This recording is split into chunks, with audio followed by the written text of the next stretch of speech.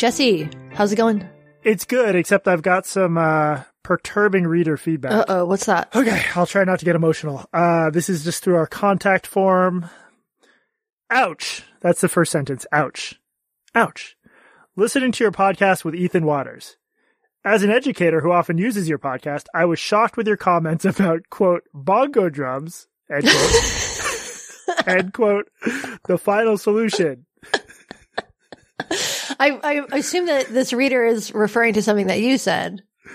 Well, let me read the rest and then we'll explain. As a member of blah, blah, blah, identifying details, I do not feel comfortable recommending your podcast to students or teachers when this type of banter is in your podcast. Very disappointed with your lack of sensitivity to modern issues of inequality and prejudice. Bongo drums was a joke you made. It was like us riffing on this idea that there's like white culture on the one hand and then, quote, ethnic culture on the other. It was not like a anti-African tribesman joke. It was, in context, I don't think offensive. As for the final solution, this is also a joke you made. I will say I do regularly, sling anti-lesbian insults your way. So I think part of our banter does include jokey anti-Semitism and anti-lesbian stuff. I guess I would say the podcast is marked explicit, and that if this person had come to me beforehand, it's like, hey, would you recommend your podcast for like young students? I definitely wouldn't. So. Yeah, I mean, we use profanity in the podcast, so I'm not sure that most teachers would like play this for their students anyway, for good reason. Speaking of the final solution joke, I got a text message from someone I won't reveal the other day that said that, this person got in trouble at work because in a meeting, she referred to something as a final solution. Not in like a jokey way at all. She just said like, okay, that would be like the final solution. And she got to talking to it work for that. That's, yeah, that's not good. It's very strange, but this all fits into our theme of the show today. We are bringing a special midweek episode because there's so much fucking drama happening that we couldn't wait any longer to talk about it. No, and a lot of that drama surrounds the question of how harmful words are. Exactly. We'll get to that in a moment. First of all, this is Blocked and Reported, and I'm Katie Herzog. I'm Jesse Single, and put away your bongo drums because this is going to be quite a ride. Indeed. All right, so Jesse, where do you want to start with this? Other than retiring from podcasts entirely. Okay, so the basic rundown is that two, well-regarded in terms of journalism, people just left the New York Times. One of them is Andy Mills, who's one of the top audio producers there, largely responsible for The Daily and Caliphate. The other is Don McNeil Jr., who was a longtime science reporter who really took a star turn with his coronavirus coverage, particularly on The Daily. Both of these departures, I believe, were technically resignations. Both of them are questionable, and both of them might, depending on how you evaluate the evidence, reveal certain things about both the Times and journalism writ large right now. So, Katie, which one do you want to start with? Let's start with Andy. Okay. This is complicated. Andy Mills is a friend of mine. I met him, I guess, a few years ago now when my Atlantic story on trans kids came out, and a subset of journalists were like really, in my view, my very biased view, bias will be a theme of this episode. In my biased view, they were sort of really trying to destroy my career and reputation. Rather than respond to the words I actually wrote, Andy reached out to me and he invited me to an event, at his place. And, I appreciate that. Andy worked in public radio. He worked for WNYC. He worked for Radiolab, and then he got picked up by the New York Times, where I think he pretty quickly climbed the ranks to basically be one of the top audio people.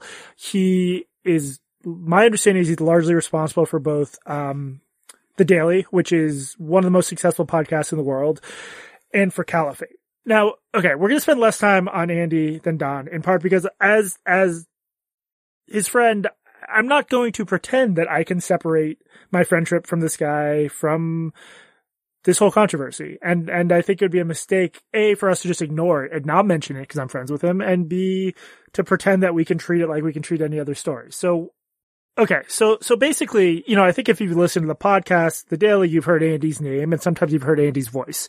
But, The Cut did an article in 2018 by Boris Kochka, who I also knew at New York Magazine. He edited some of my books stuff. This is just a headline. Do as I say, not as I do. WNYC tolerated sexual harassment and bullying for years. Now its CEO must satisfy angry staffers without sliding into an overzealous panic. And Andy was not the main character in this story, but he's sort of viewed as this like younger staffer who had some complaints against him. And, what it comes down to is that Mills was known as one of the mentees of Robert Krulwich, who's sort of the Radiolab legend. And, there were just some complaints about his workplace conduct. The allegations are that he would, didn't always treat women well. Here's one line. He'd interrupt work conversations to tell her she was pretty, come up behind her desk and give her unsolicited back rubs. And this is about a coworker, or? Yes, that's about a coworker. Now, we'll just have to read the article for themselves. I'm not going to go through the whole thing.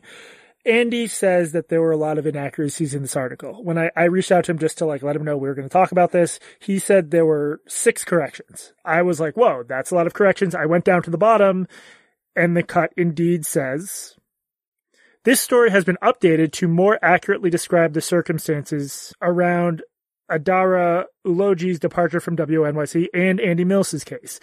I love New York Magazine. It will always have been the place that gave me my best job in mainstream journalism, but that obscures the number of corrections. So I have no reason to think Andy is not being honest that there were 6 corrections. Andy also said that the back rub thing, we're only getting his side of it, but he said that the full context of that was the person he gave the back rubs to was the woman dating his roommate, and that she said they were non-sexual, that it was not a sexual thing. Of course, she then complained about it, so obviously that tells us there was some miscommunication or whatever there. Okay, that is the basic rundown, and I'm not leaving the accusations hanging out there. We'll return to them in a minute. Point is, at the time this came out, Andy was already at the New York Times. The New York Times was made aware of these complaints against him. Boris argues it wasn't a full enough investigation. Once at the Times, he is very successful. I think the beginning of the end of his career at the Times came after Caliphate came under fire, for basically relying, because I believe they sort of say repeatedly they're not sure this Canadian jihadist is legit. But his whole story fell apart spectacularly, which cast a huge shadow on Caliphate, which leads to Rukmini Callimachi, the reporter who was part of the 2-person team who really put Caliphate together with Andy. Andy was involved reportorially, not just as a producer, but she was reassigned and investigated. Around the same time that news came out, Andy got to not only produce, but host an episode of The Daily. And that was when this surge of complaints just exploded on Twitter, both about the fact that he was sort of allowed to work at the New York Times and what was perceived as a sort of differential in treatment between Rukmini Callimachi, who is a woman, and Andy Mills, who is a white man. I could be missing something here. Does that jive with your understanding of the basic sort of wind-up of this story? Yeah. So after what happened with Caliphate, the podcast, is that it turned out, I think for people who haven't been following this closely, it'll be helpful to be a little bit more specific. So the main source for this show was a Canadian citizen who said that he had been a member of ISIS. Throughout the course of the show, they made it incredibly clear that they didn't trust this guy. And so part of the theme of the show was it was a very well done show, was questioning what you can know, what is real, what is not real. So after it was revealed by the Canadian authorities, or the Canadian authorities are prosecuting this guy for basically pretending to be a terrorist, pretending to be a member of ISIS. And I think there's some questions about whether, the questions still remain about, how much of what he said was real and how much of it was fake. There were lots of incentives for him to lie in different situations. It's complicated. After the Canadian government pressed charges against this guy, Andy, and the Caliphate team had to give back a Peabody. I don't think that was, and the New York Times also investigated this. I don't think that was actually the appropriate response, because if you listen to the show, it's incredibly clear throughout the show that they are questioning his authority. They're questioning his legitimacy the entire time. It's certainly not what you want as a reporter to find out that your source is, maybe full of shit, but they make it incredibly clear. So this really shouldn't have been a shock to anybody who listened to the show in its entirety. So that happened. in terms of Andy hosting the Daily after this came out, that they did an episode with Delilah, this like famous radio woman who actually lives out here close to me. But this was like a Thanksgiving show or a Christmas show. And so people were pissed that after, his co-host gets reassigned, they have to get back this Peabody. They were pissed that he was given this opportunity. The people who were pissed about this mostly work in media. So I'm sure that they are aware that holiday shows are often recorded way in advance. This is not something that's evergreen. It's not something that's timely, like that's pegged to a news story. It was an evergreen story. And so what probably happened, and actually I'm sure what happened, is that they recorded this show before this stuff happened. Because that's just how, like, you plan in advance for vacation weeks, right? Yeah, that's absolutely. I mean, that's true not just of radio shows, but I remember when writing editorials for newspapers, you'll build up some in the bank so that people can have time off, basically. Right. So I don't know when like they recorded this episode with Delilah, but this idea that, like, instead of, Andy being punished for his role in the caliphate fuck-ups, the presumed caliphate fuck-ups, he was given the opportunity to host the show. Well, we don't actually know that that's what happened because the timing could be totally different. Yeah. And I think it's fair to say we should both plead complete and utter ignorance as to whether there is anything to the charge that Andy and Rukmini were treated differently. Totally. We don't know. And so that, and neither does anybody else. Neither does anyone else. That could be a valid critique. What is not really valid is the idea that, like, as you're saying, we don't know when this show was produced. It takes a long time to produce, so that's the basic run-up. And once this exploded on Twitter, it was both a recitation of the charges from the Boris Kochka piece in The Cut, but I think also some new people came forward. These were people offering firsthand named allegations against Andy. So some of these allegations range. Some of them are like he talked shit about coworkers, which is rude, but can you imagine if you could get disciplined for talking shit about other people in media? Would any of us survive? I mean, come on. Seriously, that is not a fireable offense at all. That's not even a discipline offense. Like, that's just like normal fucking behavior. Yeah. And to be fair, we don't think he had to leave because of that. We're just talking about the range of quality of the allegations against him. But the other thing that kept coming up is this is directly from the Cut article, from WNYC's investigation. For example, the final report includes Mills pointing a mock gun at his head in meetings when a female colleague spoke. I'm constantly doing that when I'm recording with you, Katie, just like pew, pew, pew. I'm doing it right now. Yeah. I've actually got a noose around my neck right now. That would obviously be very rude to do in public. Not a good way to treat a colleague.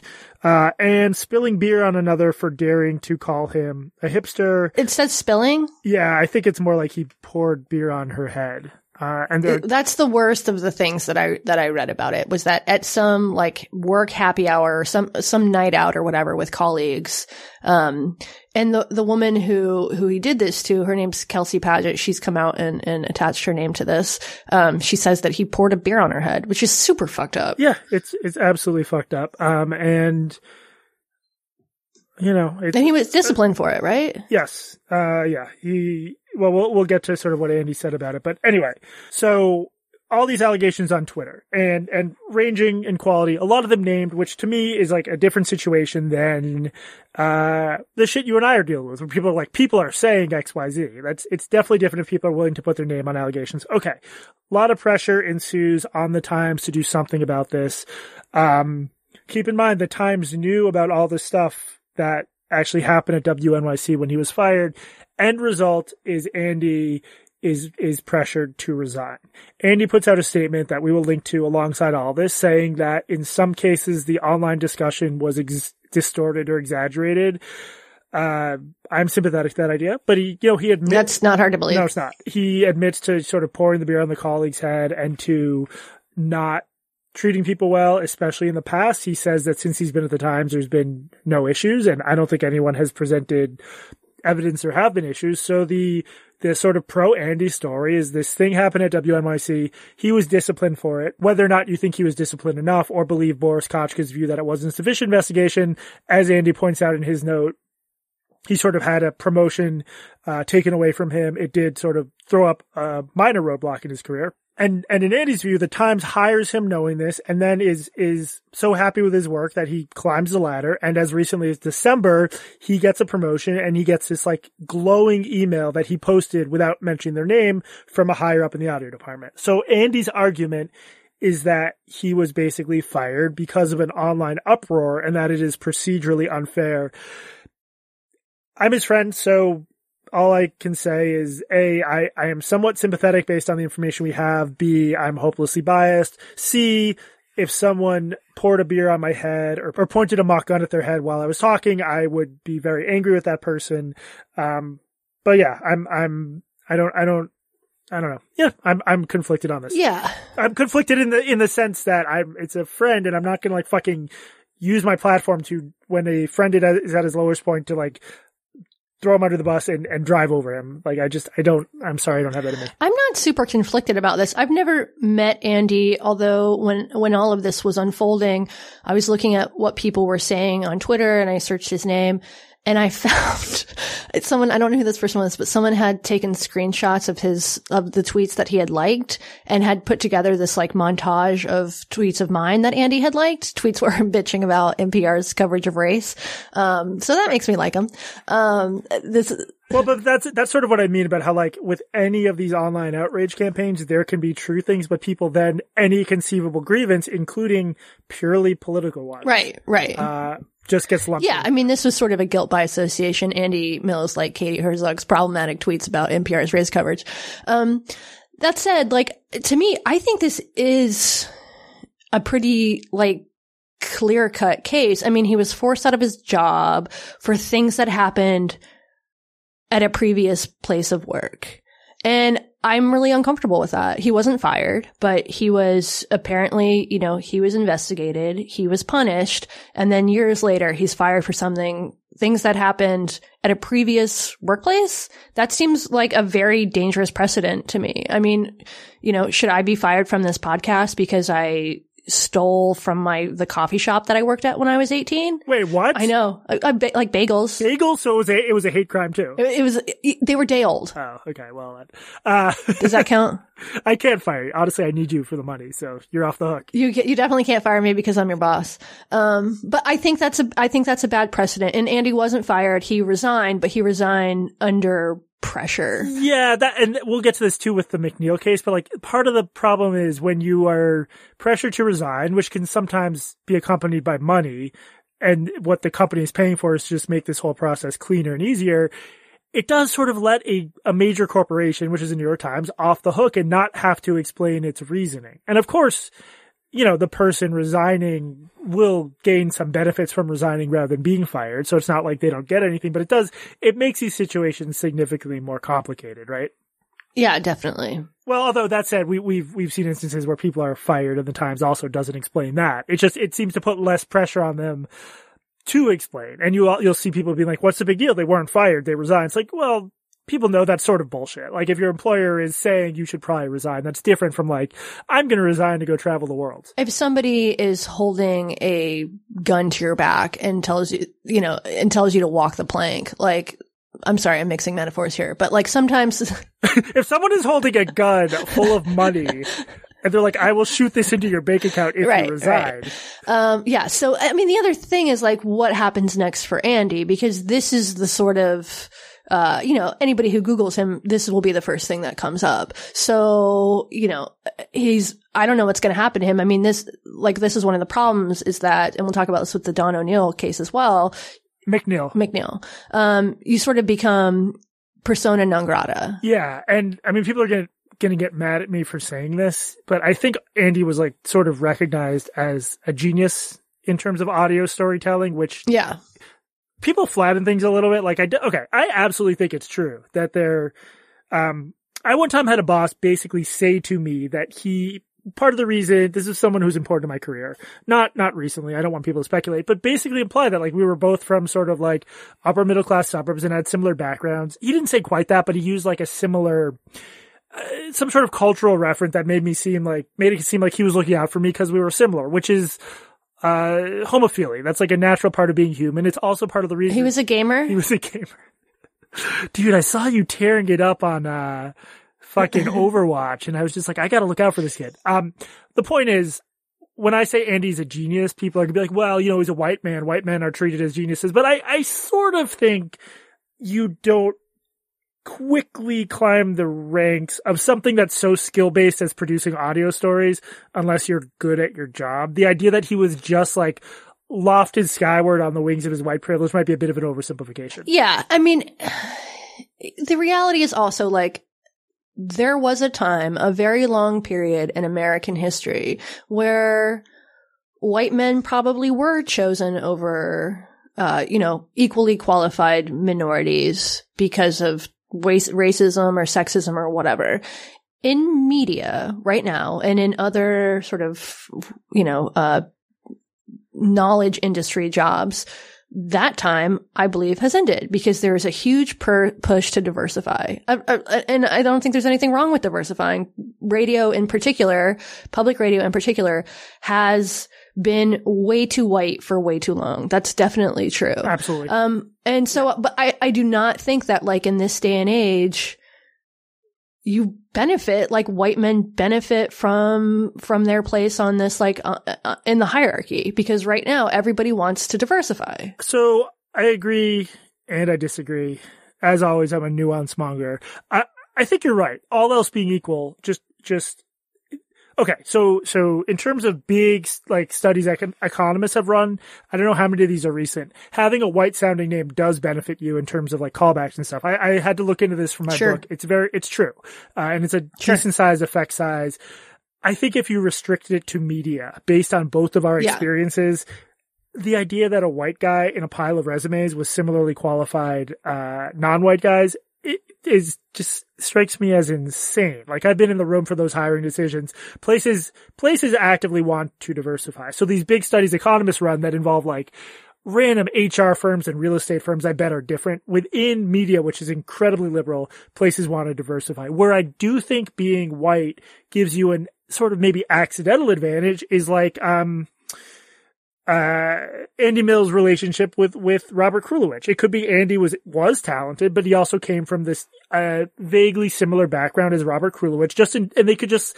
I do think we tend to be drawn to people who are similar to us, sometimes in superficial ways, and that in terms of like mentorship opportunities, which is one of the things Black journalists complain about the most, rightfully so. It would be nice if we could all be mentored by whoever and effortlessly talk to whoever, but you could see in that sense, white guys still having an advantage, right? Sure. Yeah. If that's what happened, if Robert Krulewicz was drawn to Andy because they had some sort of similarities.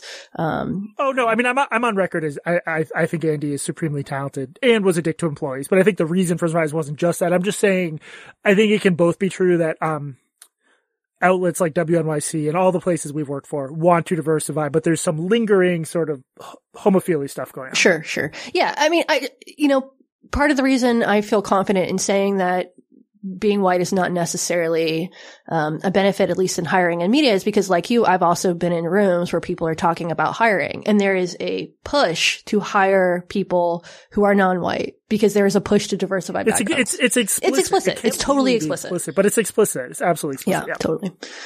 All right. Anything else we need to say about this? Are we going to get subpoenaed for, we're going to get subpoenaed for saying, Andy has some time on his hands now. Did he want to come on as a unpaid producer? Dude, I would we could not afford Andy, but I would fucking let him produce an episode for us. But oh my God. He can produce every episode. This is the part where I just get into the fucking cancel culture rut. What annoys me is the idea any place he is hired now after suffering a major professional setback of losing a job at the New York Times, any place he's hired, there will be screaming from people on Twitter for whom no amount of punishment will be enough. The same people who rightfully think that teenagers shouldn't spend the rest of their life in jail for literal murder will say this guy should never be able to work again. And I think that's unfair. Any idea what he's going to do next? No. I mean, I don't think he has any immediate plans. And I do think he, probably got a buyout. I don't have any insider knowledge of that, but I don't think people should be punished forever. I've been consistent about that. I've said that about people who I think, progressives would be much more sympathetic to than Andy, but I hope he lands on his feet.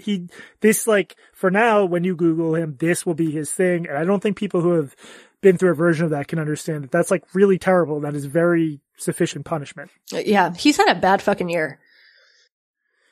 It has not been a great 2021 for Andy, but yeah, I basically fucking started this podcast by being like, I'm too biased to talk about this and then talked about it. But people can judge if I'm distorting this because of my friendship with him. They can let me know. But the idea that I'm supposed to throw him under the bus now fucking disgusts me viscerally and would mark me as a very bad person. Well, you would say the same thing about somebody you didn't like who was fired from a job or forced to resign. I mean, I think that's... As I have, this asshole far-left professor, George Cicciarello Mar, was placed on leave over some dumbass tweets he did. I'm not going to bother looking it up. It was just far-left edgelord tweets.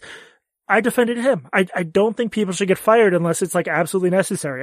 I strongly believe that America treats workers shittily, and I'm not going to throw that out the window just because I don't like the guy. So I just hope people don't accuse me of hypocrisy here. I have defended people I don't like. So I think I'm applying the same standard. I also recognize I'm human. When you're friends with someone, it makes it very hard to look at things in a clear-eyed way. I defended Nathan J. Robinson today, so I'd say I'm a hero. Defended him. I just saw he had another take about Twitter stuff. He says that he was fired from The Guardian for tweeting a joke about Israel. I don't trust Nathan J. Robinson. Wait, Nathan J. Robinson himself was? Yeah. That he was fired from his column.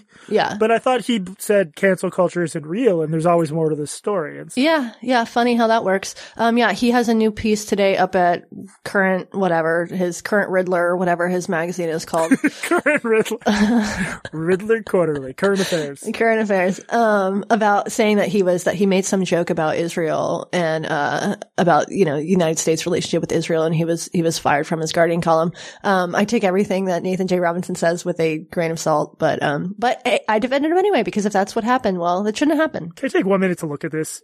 Yeah. Dude, his brain, I mean, we could talk about it somewhat. I've read stuff of his I've liked. His brain has so fucking melted from, the culture wars. Okay, let's see what he say. Yeah, I mean, it looks like he tweeted a joke that was sort of taken too seriously by people. Maybe I'll look more into this after we record this, but yeah, I would defend Nathan Robinson. Anything where it has the appearance of someone being fired for a tweet, I am usually uncomfortable with, even though, I do think people have some obligations, via their job to tweet the right way, but I will be generally supportive of people fired for those reasons. But maybe Nathan J. Robinson, who is a man who is capable of both great work and really silly knee-jerk stuff, is a subject for another day. Yeah. Let's save that. Okay, that is Andy, who maybe we'll return to at the end, but the other major departure is Don McNeil. Yes, so Don McNeil is a very well-regarded science journalist at the New York Times who resigned this past week after an investigation. Actually, Jesse, can you give the rundown for this one? So we gave you guys a bit of background about McNeil at the top of the show. Longtime science reporter, among other achievements, he's reported on AIDS from Africa, reported from India. He sort of told the stories of dying cancer patients who don't have access to pain meds. All that came to a screeching halt when the Daily Beast ran an article recently saying that he, on a trip to Peru, so the Times runs these trips for rich kids. If you come from a suburb like mine and your parents are worried about the horrors that you will only go to Tufts or the University of Michigan, a second tier school, like some kind of moron, you need a very competitive college application, because it's hyper competitive now at the Harvards and the Yales. So you can go on some sort of trip to broaden your horizons. The New York Times, via this company Putney Student Travel, you can pay $5,000 or $6,000 and send your kids on a 12-day trip to different places. And does that include airfare? That's a really good question. I bet it doesn't. I bet it doesn't. Either way, it's an opportunity for your kids to bolster their college resumes. And of course, they can pay for direct contact with a New York Times employee, which is very, very exciting if you're that sort of person. Don McNeil was sort of one of the Times guides on this trip to Peru, and there had been, in a group of about 26 kids, there had been 6 complaints. And the Daily Beast, got hold of sort of the New York Times internal investigation. And this was in 2019. The trip was in 2019. The story just came out at the end of January. And the accusations, the most serious one is that he used the N-word. Despite a somewhat misleading headline, I don't think the Beast ever really suggests he used it as a slur. Rather, he mentioned it. That mention distinction is important. So the Beast story didn't really give details about the context in which he mentioned rather than use the N-word. It also related from kids and parents that he had said things like he didn't believe in white supremacy and white privilege, that he had made derogatory comments about black teens. And the story points out, and some subsequent reporting from the Times itself, like reporting on itself via Mark Tracy, the end result was like the Times looked into this. Dean Baquet, the executive editor, who is black and is from the South, said internally that he thought, once he heard that Don McNeil had done all this stuff, that he was going to fire the guy. Then the paper looked into it, and he was punished, but he wasn't fired. No one knows how he was punished. It sounds like a slap on the wrist. That's sort of what originally happened. Then, a couple years later, this Daily Beast story comes out.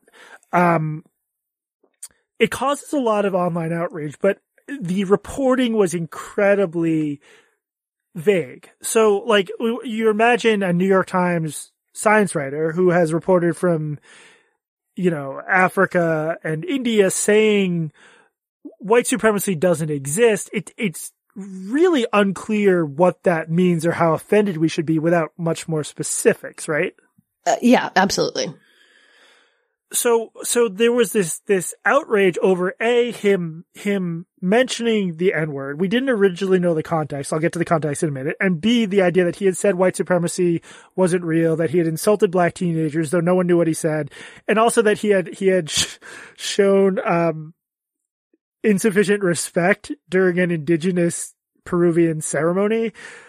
I laugh because, like, if you've traveled, there is this thing where you can, like, pay to watch some ceremony, and it is a little bit, like, not exploitative because you're often paying for it, but the idea that you're supposed to treat these, like, touristy ceremonies with, like, the utmost, I don't know. I was also just skeptical that a guy with his background, is he like mocking the shaman performing the ritual? It seemed like such a weird thing to relate anonymously. Right. Like, is he like dancing behind them?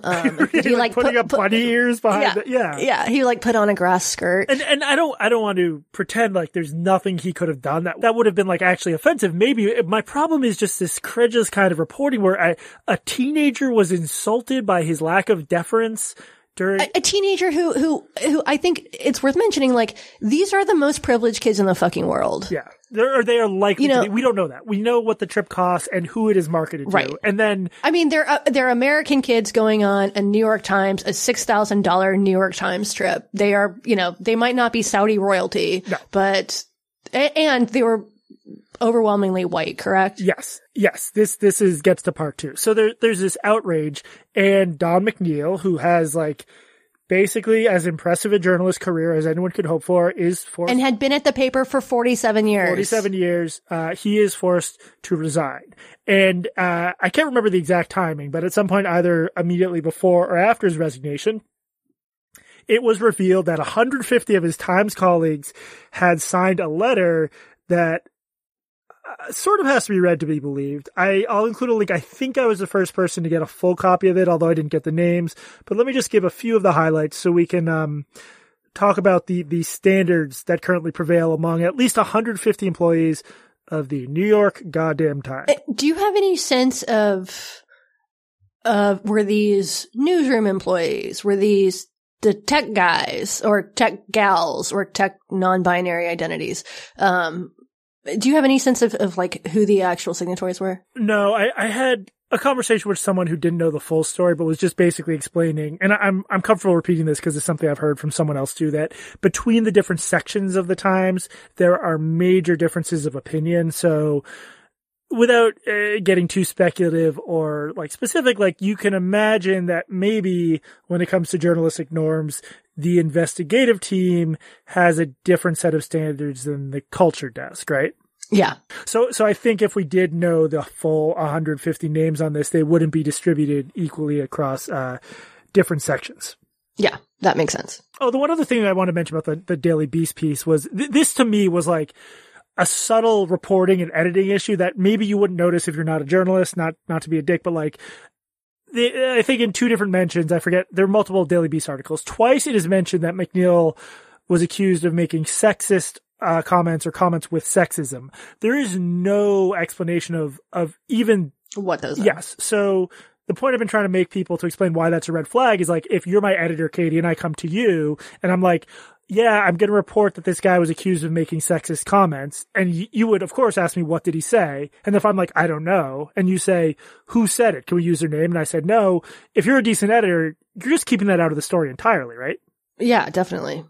Because there's a lot of discretion that goes into when you think you have something solid enough to publish it. You are taking this thing that was totally private, that was not associated publicly with a guy's name, and you're making it public. That's why journalism like consists of like important responsibilities. And to just say someone said he was sexist when you don't have any of the details is not responsible journalism. And I think when people read things like this should make us skeptical. Why isn't the actual statement being included here? Yeah. What are we leaving out here? Yes. That was the example I used of why I was skeptical of all of the Beast reporting. Not just because some of these other accusations were vague, but because they seem to just throw this sexist thing in without even bothering to contextualize it. That tells you they don't have it and that they're relating secondhand accusations. And people think that you can like just get away with saying anything by like, I heard that Katie Herzog eats puppies, but you obviously can't. I do. You do. I was a bad example. But only ugly ones. Only ugly ones. Right. That's the context you won't get if you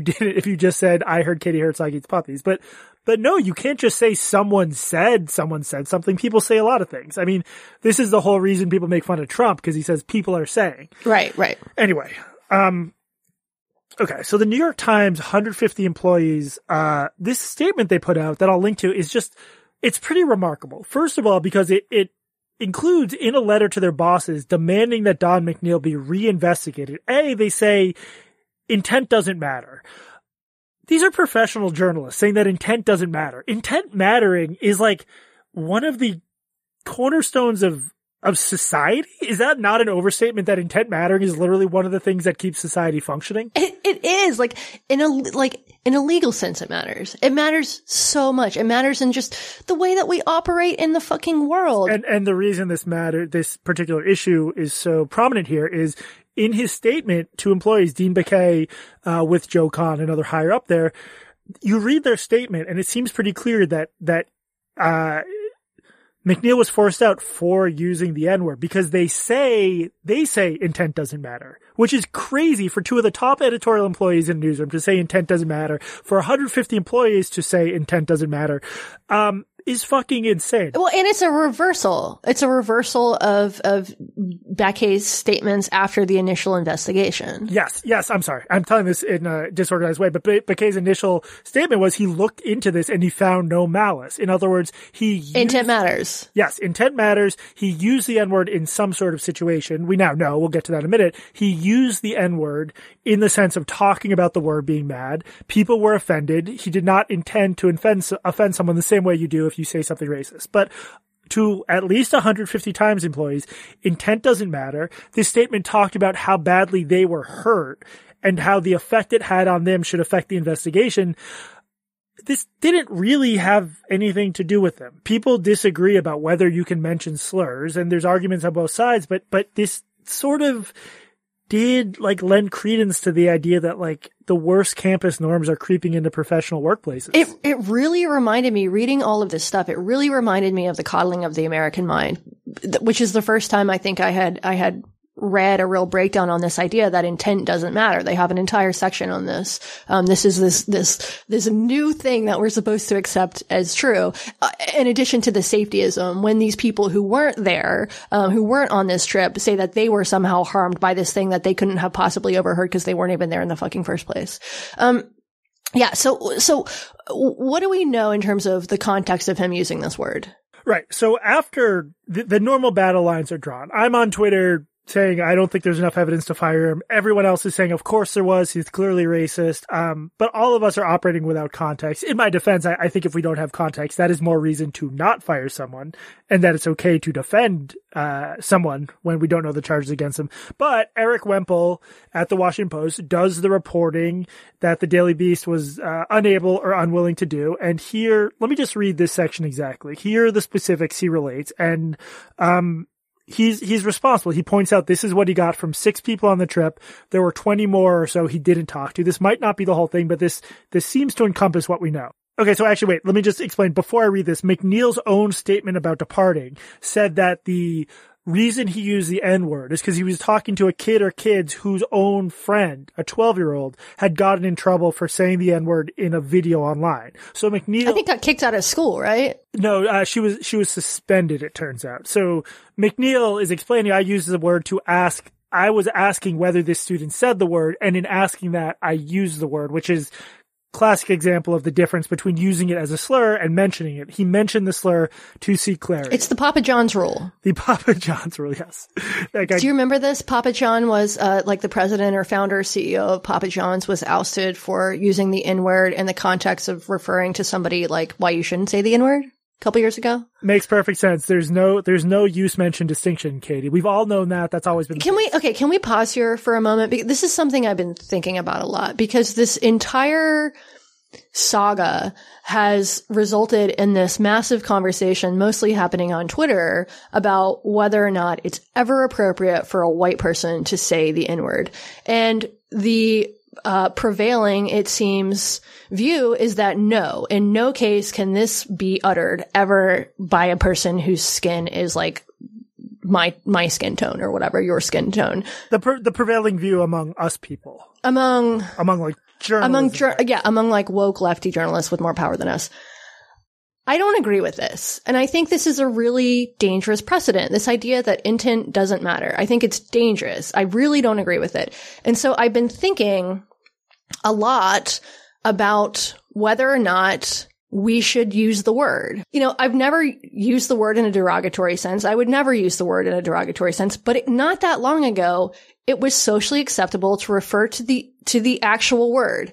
And I think that standard should still exist for a couple reasons. For one thing, I think it's like pretty disrespectful to think that if a black person hears this word used in a non-derogatory context by a white voice, that person is somehow going to like melt. And I went and I asked a couple of black people I know if they would be offended to hear me say the word and just to refer to the word.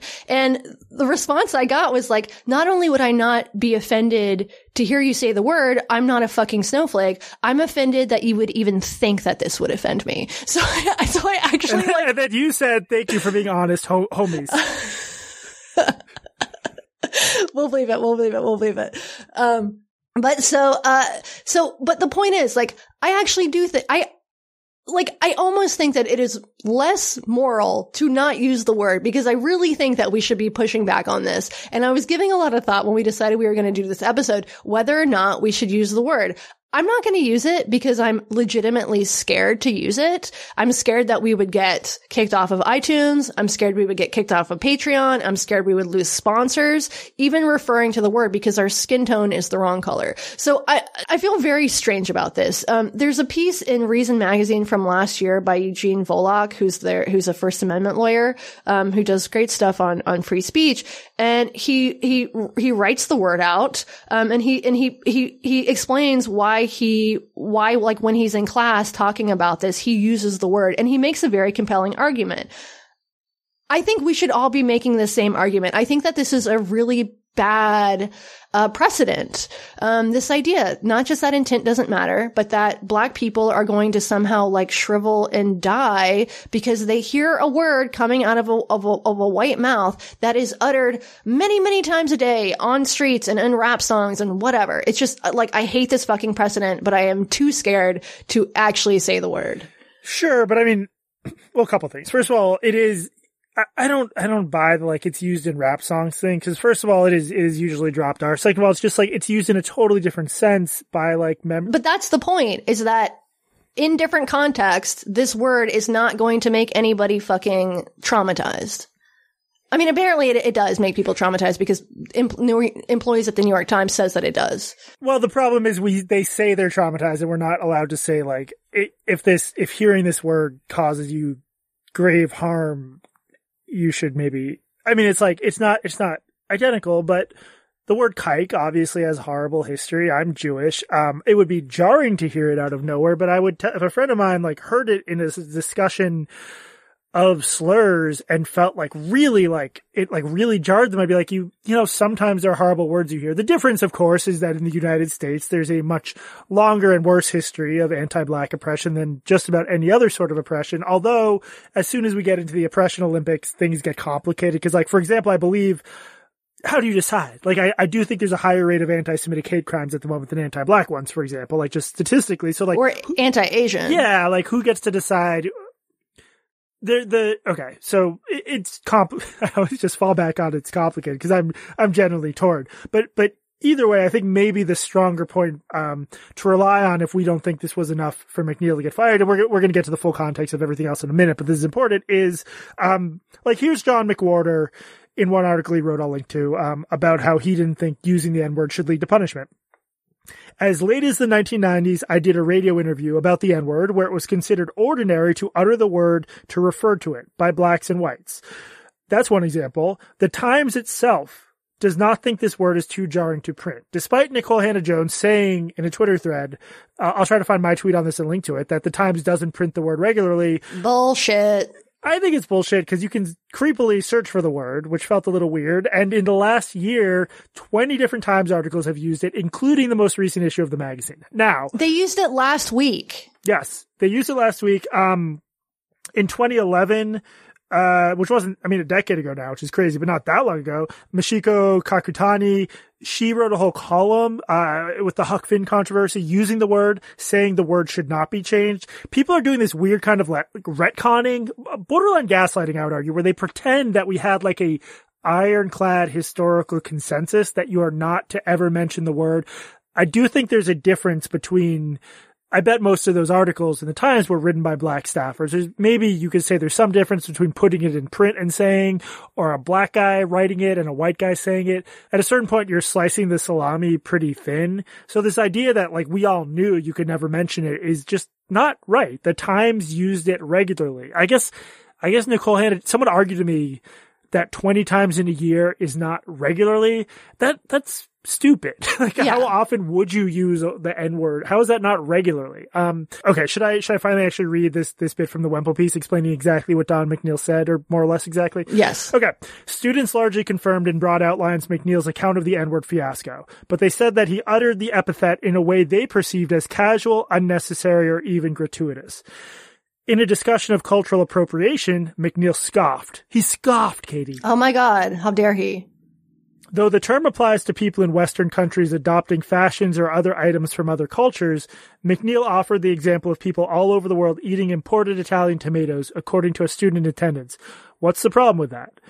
2 students reported coming away with troubling impressions of McNeil's view of white supremacy, with one of them claiming that he said it didn't exist. Again, we'd still sort of need more context, but I'll just finish this. Speaking about high incarceration rates of African Americans, McNeil argued that if they engage in criminal activity, that's on them and not on oppressive and racist power structure. Recalls a trip participant who said that the comments were triggering to the group. The participants, however, said that McNeil's opinions didn't disparage African Americans. Okay, so he also points out that this was not shocking to anyone who was watching this unfold, this was a predominantly white trip, given who it was marketed to, that these kids were privileged. There's also like that idea that, you know, that they were triggered by it. How are these white kids triggered by his use of the N-word? Well, no, they said he was, okay, so this is the worst, I think the worst or most serious allegation other than the N-word is, one more time, speaking about high incarceration rates of African Americans, McNeil argued that if they engage in criminal activity, that's on them, not on an oppressive and racist power structure. We could philosophize all day about this, but he's basically expressing like a common conservative viewpoint that if you commit a crime, you can't blame society for it. if he really stated it that bluntly, I'd argue it's an oversimplification. You can partially blame society for a lot of things. I guess I'm a libcock, but I don't see how that could possibly be a firing offense. Like, that is a mainstream conservative position, no? Yeah, I mean, and we should emphasize he was not technically fired. But he was right. He was resigned, and the only justification offered by the Time directly pointed to the N-word thing. Although I guess this could also be in the category of not non-malice. But like, it's just like, I'm sure that opinion has appeared in the pages of the New York Times not that long ago. To me, it's just about, we've talked about drawing the lines of what's fireable, and I saw some people being like, well, that's definitely fireable. I don't view that as fireable. I disagree with that. But like, if that's the line, you can't hold that opinion at the New York Times, I don't know, man. I'm not comfortable with that. I mean, this really shows you how out of touch some New York Times staffers are with the American people. You know, this is not, that is not a white supremacist viewpoint to say that like personal responsibility, is important. Like, it's so fucking out of touch. And not only that, but he didn't, this one participant, and again, there may have been others who didn't talk to Wemple, but this participant specifically said McNeil's opinions didn't disparage African Americans. So it sounds again, there's still some stuff we don't know, despite Wemple advancing the story, but like you're saying, it sounds like he's basically saying, like, if you commit a crime, don't blame that on society or racism. Which, again, I think is a little oversimplified, but how is that a firing offense? What are we left with here where we should feel good that McNeil was fired? I will say, like, I think he has a reputation as being like a cranky, cantankerous, difficult old guy. He had sparred with the Times management over union issues back in 2012, but again, this is so much less damning, in my view, than the vague, weak tea served up by the Beast that it worries the hell out of me that people think this is fireable. Well, he wasn't fired. Yes, I'm sorry. That he was forced to resign. Also his letter was bizarre because he basically also endorsed the disintegration of intent as mattering. Like, it was a sort of like groveling, begging for forgiveness. Yeah. Although that could be because he hopes to get another job. Although I'm yeah, skeptical. I wonder what the terms of his resignation were. I mean, it's definitely possible that there were financial incentives here, maybe pension stuff, smarter to resign than get fired, especially at the end of your career. But this does not look good for the paper. I don't think. I mean, I'm sure other people would argue that this looks great for the paper, that the paper is anti-racist. But I don't think that it's the job of the New York Times to be anti-racist or to be activist in the first place. Or even if it is, again, it's such a potentially abusable term. I wouldn't want to use it. But even if it is the job to be anti-racist, how far should that extend? That extends to people not being able to say whatever he said about crime without even disparaging. Like, if he talked about like black crime, then at least you're getting into the area of like problematic. But it sounds like he didn't even say black crime. He said, if you commit a crime, it's your fault, which is like not outside of the mainstream at all. Yeah. So what are the lessons here, Jesse? I think what I'm taking away from this is never go on a trip to Peru with a bunch of idiotic children. Yeah, I think the lesson here is the real menace is privileged white kids. I will say it was amazing, all the people tweeting about this. Don McNeil is obviously privileged. He's a famous reporter. But the people who talked about like, white guy on a trip, racist, evil, who talked about sort of his privilege, he was the help. Right now, he's literally getting paid to keep these kids entertained. Although I would imagine he's getting paid quite well. But like, yeah, these are in all likelihood the children of bankers and lawyers. That does not mean that they can't be victimized. But this was literally a group of mostly white kids who are freaked out that they encountered a conservative. I mean, this is not... We will not be like watching documentaries about the horrors of this trip. No one had to eat anybody in the mountains of Peru. This is not the way people just inflated the harm. We still don't know like how we should evaluate any harms here because there's still details we don't know. But like based on what Wemple reported, like Jesus Christ, man, it's like we're trying to advertise our weakness and patheticness to conservatives. It's working. I think the only other thing that we should probably mention here is the response from the Times Union. Clearly they released a statement saying that, nobody should be fired for free speech, and defending Don McNeil. Okay. To be fair, it gets complicated here because basically my understanding is if he'd been fired, they would have a legal obligation to go to bat for him. And they did. I was told they did go to bat for him in 2019. The fairer critique is that the Times News Guild, whatever other good work they do, clearly takes a politicized approach to like when they will and won't extend themselves. Like, for example, when Brett Stevens criticized Nicole Hannah-Jones, and I would argue that like at a healthy this is one element of like the Gawker legacy and the Dan Savage legacy that's good. I think it's good when like within a publication you'll take both sides of an issue and sort of argue with one another a little bit. Yeah. When Brett Stevens wrote a column critical of the 1619 Project, like the Times News Guild tweeted and then deleted this bizarre, grammatically questionable statement criticizing Brett Stevens. So why that? Why, they're clearly part of the job of this union, or what it sees as its job is enforcing some degree of ideological conformity.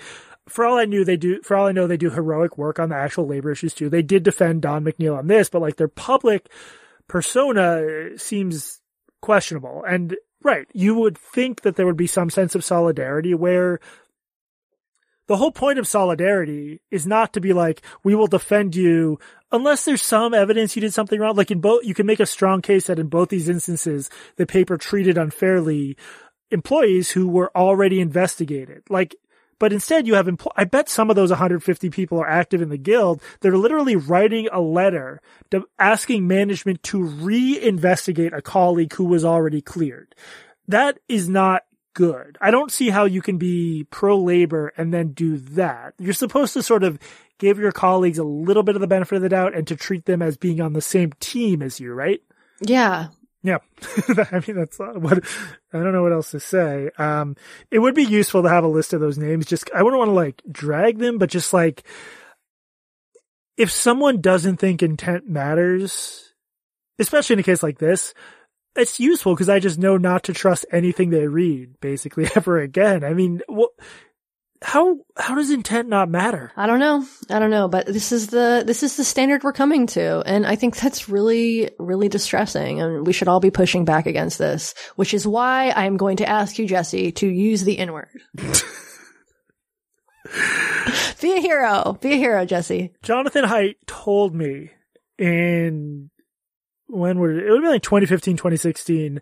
I would often, disagree with him. I thought, I've always liked his work. I particularly liked his moral psychology stuff, The Righteous Mind, but I thought some of his campus stuff was like overblown. I was like, my argument, which is crazy wrong in retrospect, was like, okay, these weird campus kids, they get to a real world workplace and they try to pull this shit and their bosses immediately pull them into a side room. They're like, look, words aren't violence. You can't work here if you think words are violence. Your choice. You can leave. Someone else will take your place. Pretty much the opposite happened. Like the bosses started saying, we agree that words are violence, right? Yeah, totally. I mean, I remember like a couple years ago at this stranger having this very heated conversation with a former colleague and him saying like, why do you care about these college kids? And I said, because they don't stay on campus. Well, look at that. To see Dean Baquet and Joe Kahn say that intent doesn't, like this is like Alice in Wonderland shit. That's crazy, man. How? I don't know. I'm really curious to see what's going to happen with the many, many mentions of the N-word in the New York Times. Like, are they going to scrub it from the archives? I would honestly not be surprised if they go ahead and scrub it from the archives. Then they can also scrub the R slur, the T slur, the F slur, the G slur, which is gamer. Well, I already said on Twitter, like, just replace it with gamer, and it has the same effect. All right, Jesse, anything else about this? No, it's a weird feeling because I know at every journalistic institution, including the Times, and I've talked to a lot of these people, there are a lot of people who still like respect the difference between being a journalist and an activist, and B, like they understand they need to sometimes separate their own feelings from what's going on and look at things more dispassionately. It just scares the hell out of me that things have gotten so bad again that so many people at the New York Times thinks intent doesn't matter. Because I think some of these evolving norms aren't necessarily compatible with good or thoughtful journalism. And I think in the long run, someone pointed out to me that 150 names is a pretty small fraction of the overall Times newsroom. Maybe we should take that as a reason to be optimistic, but it's still a lot of people. And I think it's mostly the younger ones. So like, what is this shit going to look like in 5 or 10 years? That's the question. I mean, Becquet's not going to be there forever. I don't know if he's in any way, like at this point, upholding the old standards for journalism. But I would imagine that he will be replaced by somebody with a different ideology, if you get what I'm saying. Well, what's interesting is the Times retirement age is 66, which I think he's going to hit next year. Yeah. So one way you could interpret that is like, I am, of course, vastly oversimplifying about a man and an institution I don't know much about, but just knowing that he's basically about to retire and end a long and storied career, one interpretation is like, let's take a last stand to actually like try to nudge the paper in a good direction and stand up for these journalistic values, which maybe he's doing in private. Maybe. But this statement doesn't help that. And I wish I knew whether like the sort of rumor or speculation is that Sulzberger, the publisher, applied some pressure on him and Kahn. I have no idea if that's true, but I'm curious if Dean Baquet really thinks that intent doesn't matter. Why don't we just have him come on the podcast and just lay this all out in the open? Yeah. Nicole Hannah-Jones too. She could come on the podcast and explain to us why, intent doesn't matter except when it does matter. Well, the more frustrating thing she did was, one of the Daily Beast stories, I should have mentioned this earlier, but one of them said that in a meeting about Don McNeil, she was like, I'm going to go call up all the kids on this trip and figure out what happened, which like, it would be really insane for Times journalists to just insert themselves into like an ongoing HR thing and inappropriate in a lot of ways. There's just a level of conflict there that renders it a very bad idea. I mean, if she was going to do it as a reporter, I think it's different. If she's doing it as a like self-appointed HR manager. Well, no, I think if someone is in trouble at your organization, you're not really in a position to report fairly on it, I don't think. I just think there's inherent so. But I do, like, I would love to read, like, the Ben Smith column on this. I don't think there will be one. Yeah. But I think it's good when organizations, like, report fairly and accurately on themselves. I do not think that she is the person to do it. Right. But either way, she subsequently was like, she said that this never happened. I never said this in a meeting. She did say, like, if I wanted to report on it, so what? So I guess, yeah, but she was like this, she said something like, this is why you don't rely on like anonymous sources. Well, okay. Yes, that's a good point. What about anonymous sources who are teenagers on a trip 2 years ago? Should we not rely on them? Like, why are you not as skeptical about this story about one of your colleagues? Right. Well, she also, so the Free Beacon, a conservative outlet, a young reporter named Aaron, Sibarium, I'm probably not pronouncing that correctly. So he went and we'll post a link to this. He did some like good reporting on this whole saga. And he reached out to Nicole Hannah-Jones and some other Times reporters, he searched their Twitter for the N-word and he reached out to them and he said like, well, does intent matter when you say it? And Nicole Hannah-Jones, instead of like commenting, she posted a screenshot of his email, which was totally professional, and included his phone number. And she left it up until this piece was published. I think it was up for at least a day. This kid's like, fucking cell phone number. She tweeted it out to 500,000 people and clearly knew about it because people were commenting, his phone number's here. Yeah, again, you just have to like, it's just the way within the nightmare of the online world, there's very different standards for different people and their behavior. Right. And if she didn't intend to do that, if that was a mistake, I think that you could have mistakenly done that. The thing to do would be to erase it and to apologize. But, intentions don't matter. Okay. Is that it? That's it. Let's hang this one up. Okay. You can always get in touch with us at blockedandreportedpodcast@gmail.com. I know Katie is incredibly eager to say the N-word, so maybe if you email her, she'll agree to. If you want more content like this, you can get many extra episodes, dozens of old ones. Patreon.com/blockedandreported. For $5 a month, you get 3 extra episodes a month. reddit.com/blocked-reported, barpod.org, our merch store, where things have picked up a little bit since we threatened to take it out behind the barn and shoot it, but we still need you to buy more shirts, so you have to do that. Yeah, we definitely need you to join the Patreon too. It's very, very important for the success of this podcast. That's the most important. This has been Blocked and Reported. I'm Jesse Single, and remember, intent doesn't matter except when it does, except when it doesn't, except when it does. And I'm Katie Herzog. And also remember, don't ever pour a beer out on a colleague's head unless that colleague is Jesse Single.